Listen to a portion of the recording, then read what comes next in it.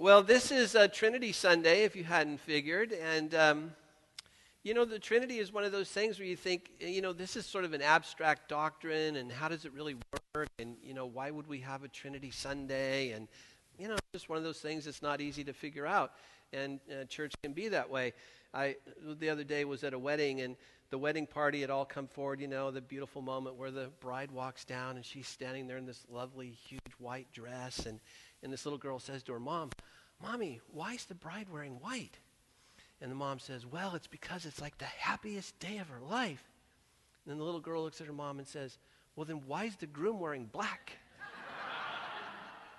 So, these things are just, they're just not intuitive. A little boy was at church, and he'd been at church enough to kind of know the basic routine, but, once you're really comfortable with it.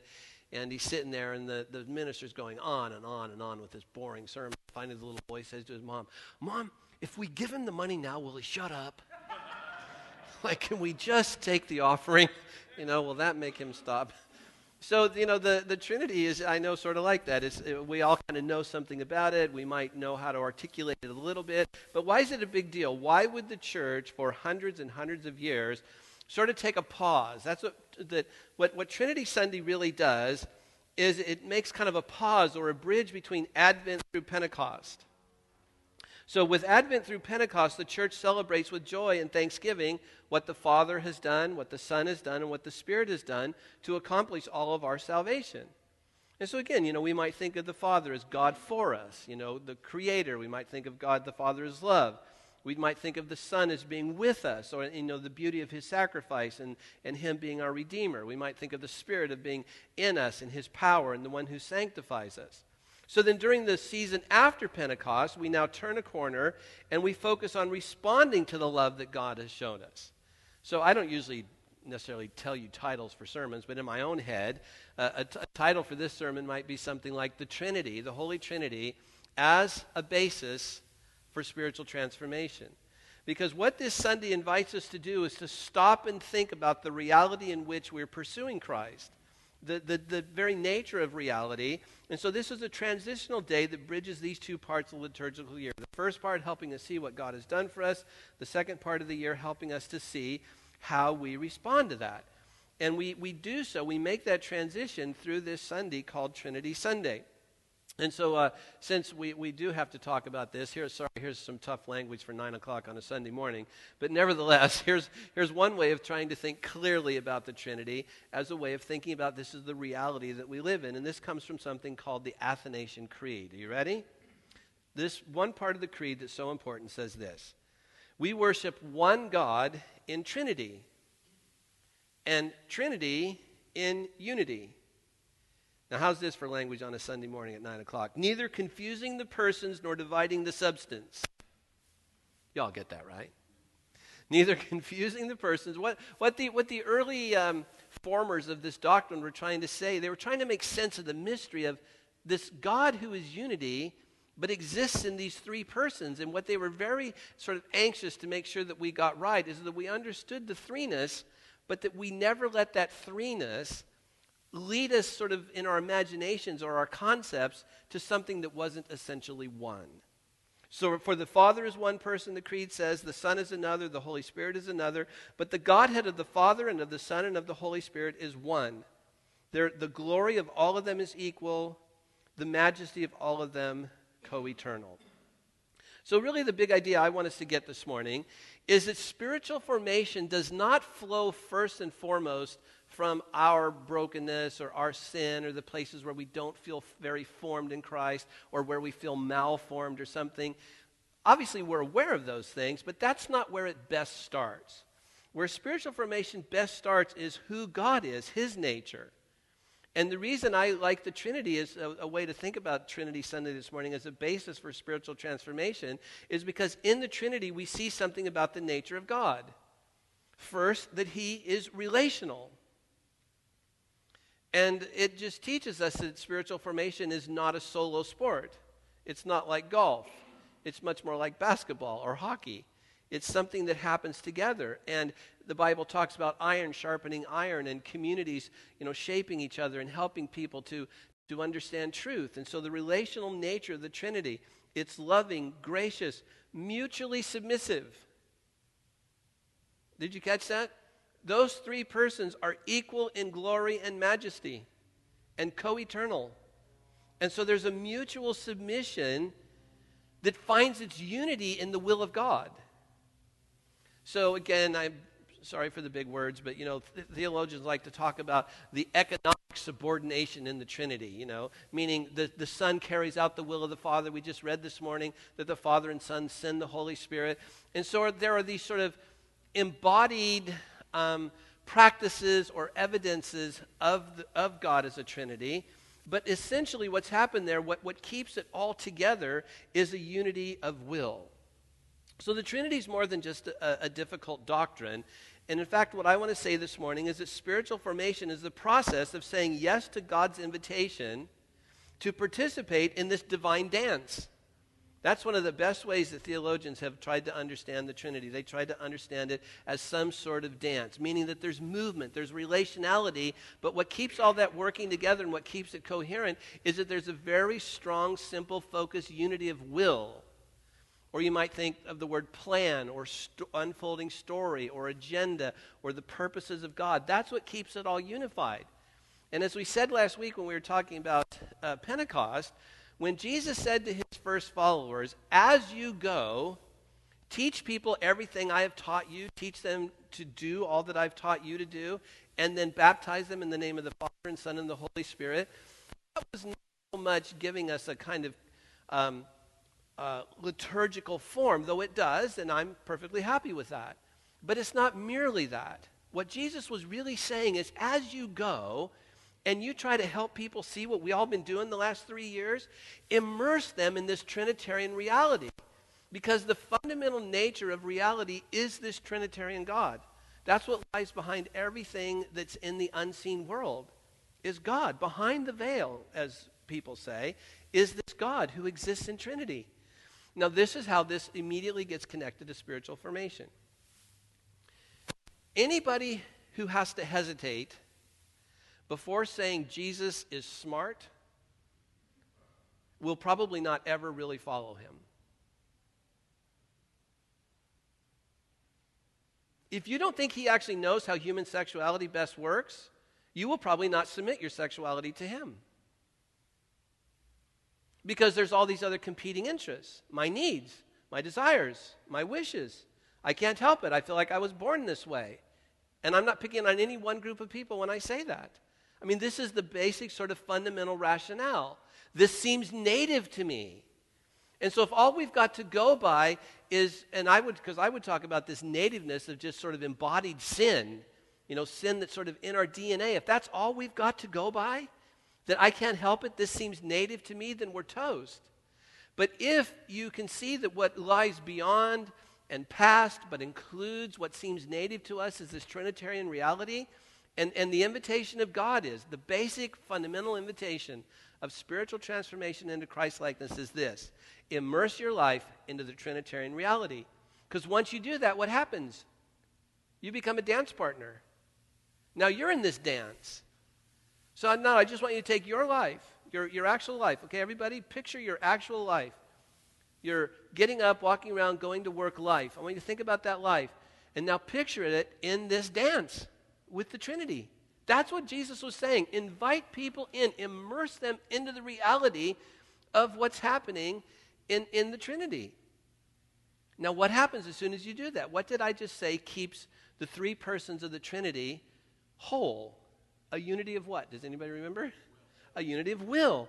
And that's the basis. That's the fundamental first step of spiritual transformation, is you begin to take your will, or you begin to take the kingdom, you might say, that God's given you, that is to say, your capacity to act, your ability to be human, the strength that you have to drive a car, to push buttons, to just be socially human. You take that, you immerse it in this reality, and then what begins to happen to your life is you find yourself aligning your will to God's.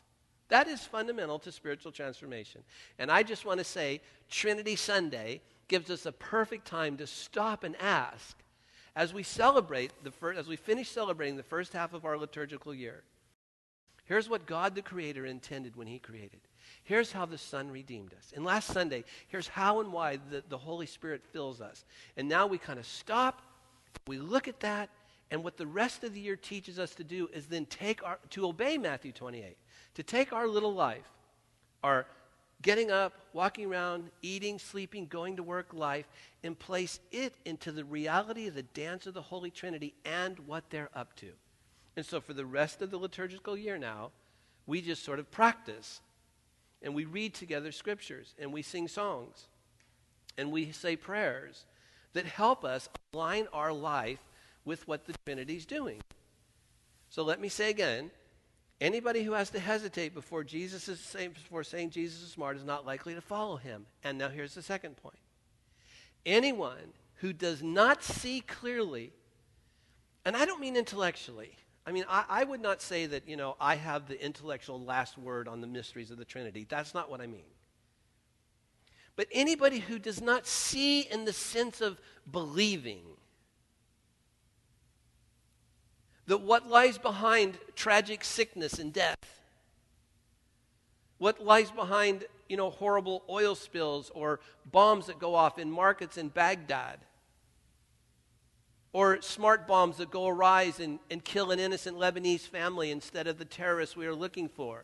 And unless one believes that what lies behind that is a good, holy, creator God, a redeeming Son, and an empowering Spirit, you will not follow him. Why would you? This is why the theologians have been so desperate for years to say this God that we all worship in the Trinity is not just transcendent. He's not just all-powerful. He's also good, and he's eminent, which is just a big word to say he's present with us. And so when we sing songs or pray prayers like Carrie prayed this morning, "Come Holy Spirit," we're not actually asking him to be here. Because what's one of the basic fundamental doctrines of God? He is what?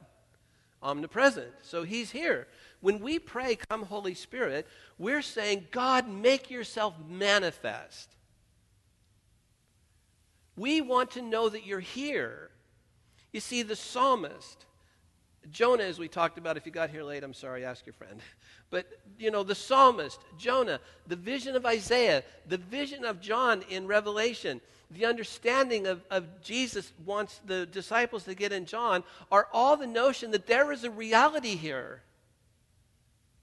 And when you see it, you feel your automatic sort of inadequacy, and you automatically see your sin. That's the first step in any kind of genuine conversion, is you're suddenly aware of your sin, like Isaiah was, or the psalmist was. But see, they all see these visions.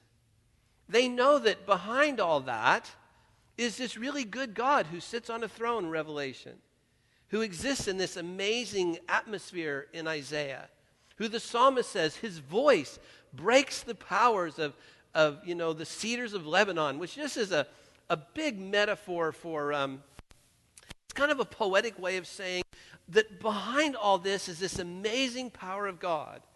And that's what we're trusting in when we start taking steps towards spiritual formation. We're not taking ultimate trust in our own disciplines, though I've got disciplines, and I'm sure many of you do too. But that's not what we ultimately trust. We certainly don't ultimately trust what we do here together. We trust that what we're doing here together is sort of like practice. It engages us with this other reality that we might not normally see. But as we see it, and as we trust in the goodness of God, the redeeming of the Son, the power of the Holy Spirit, that begins to lead us along. So what all these people are doing this morning, the psalmist with the cedars of Lebanon, Isaiah with his vision of God, John on Patmos with his vision of what's happening around the throne, they're all trying to say the same thing to us. The world is not spinning out of control. I know it can seem like it when a hit song is Pants on the Ground. But the world is not actually out of control, even if Simon does leave American Idol. By the way, did you know our dear friend Cindy was actually there for the closing show? And Steve, too. Did you see them sort of breakdancing in the aisle with Ryan Seacrest? That was them. They were actually there. it's just the world is not actually spinning out of control. And what the psalmist and what Isaiah is seeing, because again, I don't have time to really go into this, but when Isaiah sees that vision, Israel is at one of the most vulnerable places it's ever been in its life. It was about to be overrun and did in fact get overrun by the Assyrians. And it seemed like the world was out of control. To John, the last of the living disciples, when Christians were being massively persecuted, it did seem as if the world was out of control. But they knew that the invitation of Jesus was to immerse themselves in a life, this Trinitarian life, in which they were fundamentally safe. That's the big message. If you don't think that Jesus is smart, and if you don't think that the world is fundamentally a safe place, not a dangerous and evil place, then you will not follow the God who says he creates it and sustains it. Why would you? Come on, think about it. Why would you? And I think that what happens to some of the fits and starts of our spiritual formation is this kind of thing is not like really sort of rooted, grounded in us in a deep and abiding way. So all this language of, especially in the psalm this morning, all this language of, Lebanon and trees falling and being stripped and all that, they're trying to talk about God's unrivaled authority and power.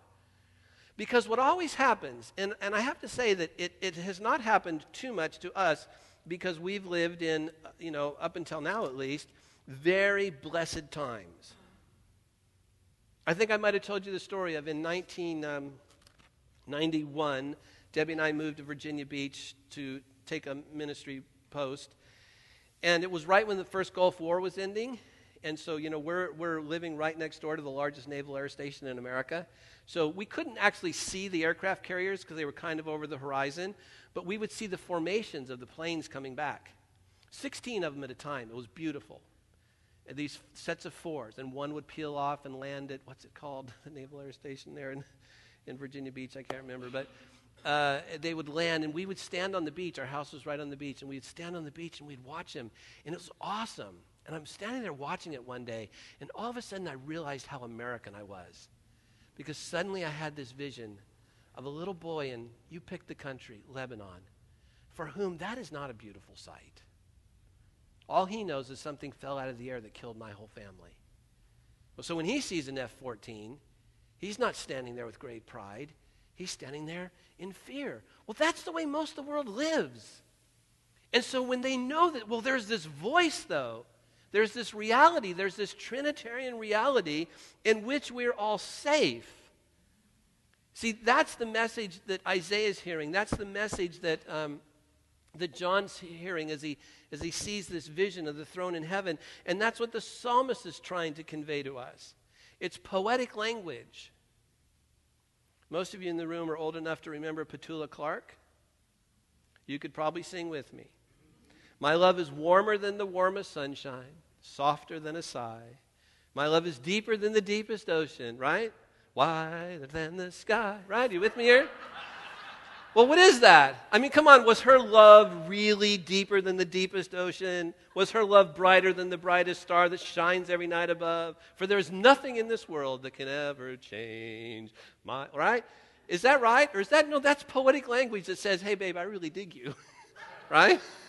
I mean, but it's like reaching for language that somehow expresses the reality that we can't see. And that's what's happening in all of our readings this morning.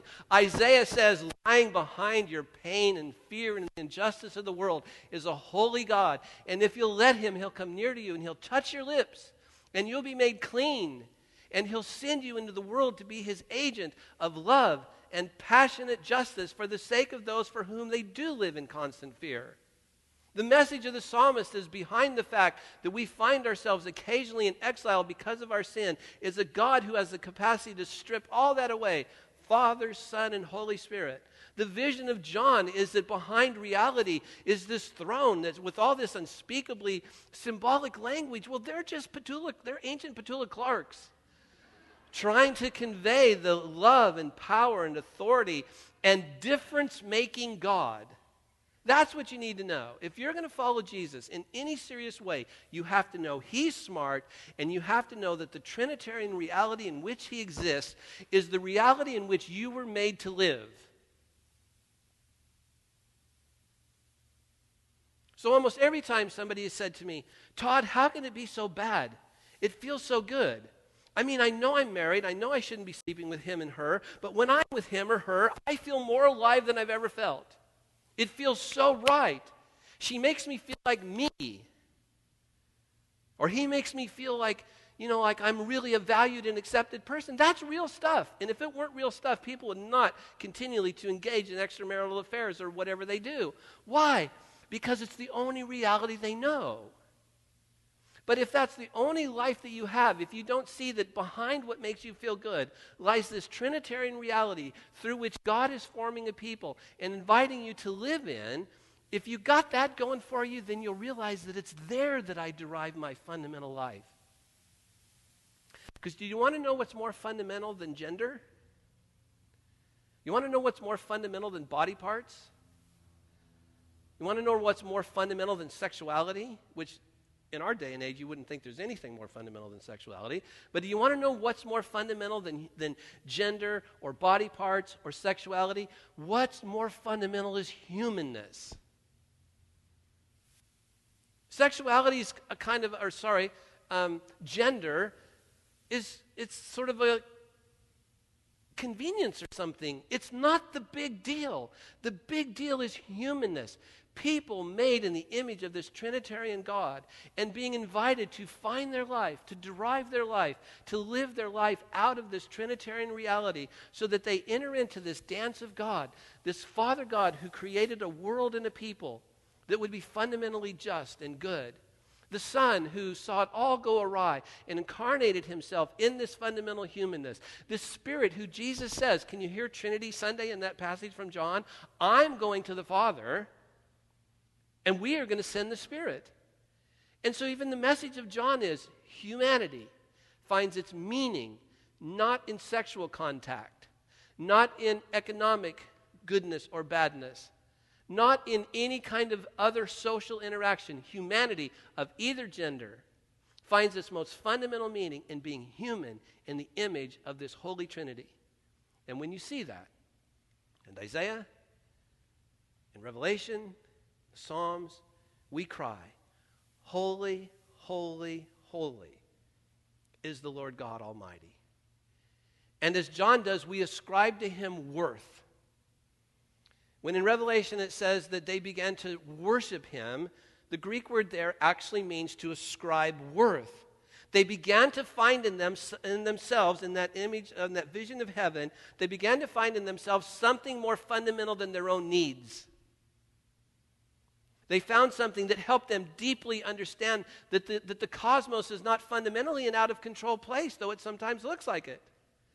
But really what lies behind all that is this Trinitarian God who, again, invites us to find and derive our life from him.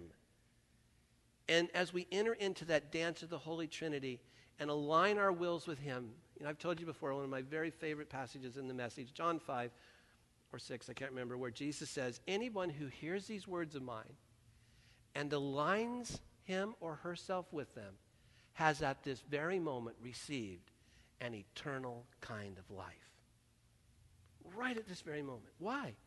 Because as you align yourself with God in that way, you do find fundamentally what it means to be human.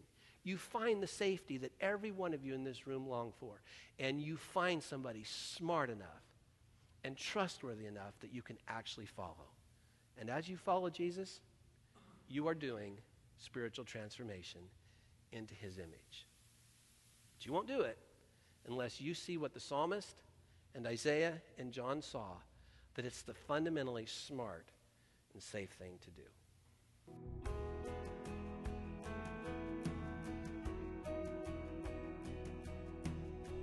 Thank you for listening. For more information about Holy Trinity Church, please visit us online at www.myholytrinitychurch.com.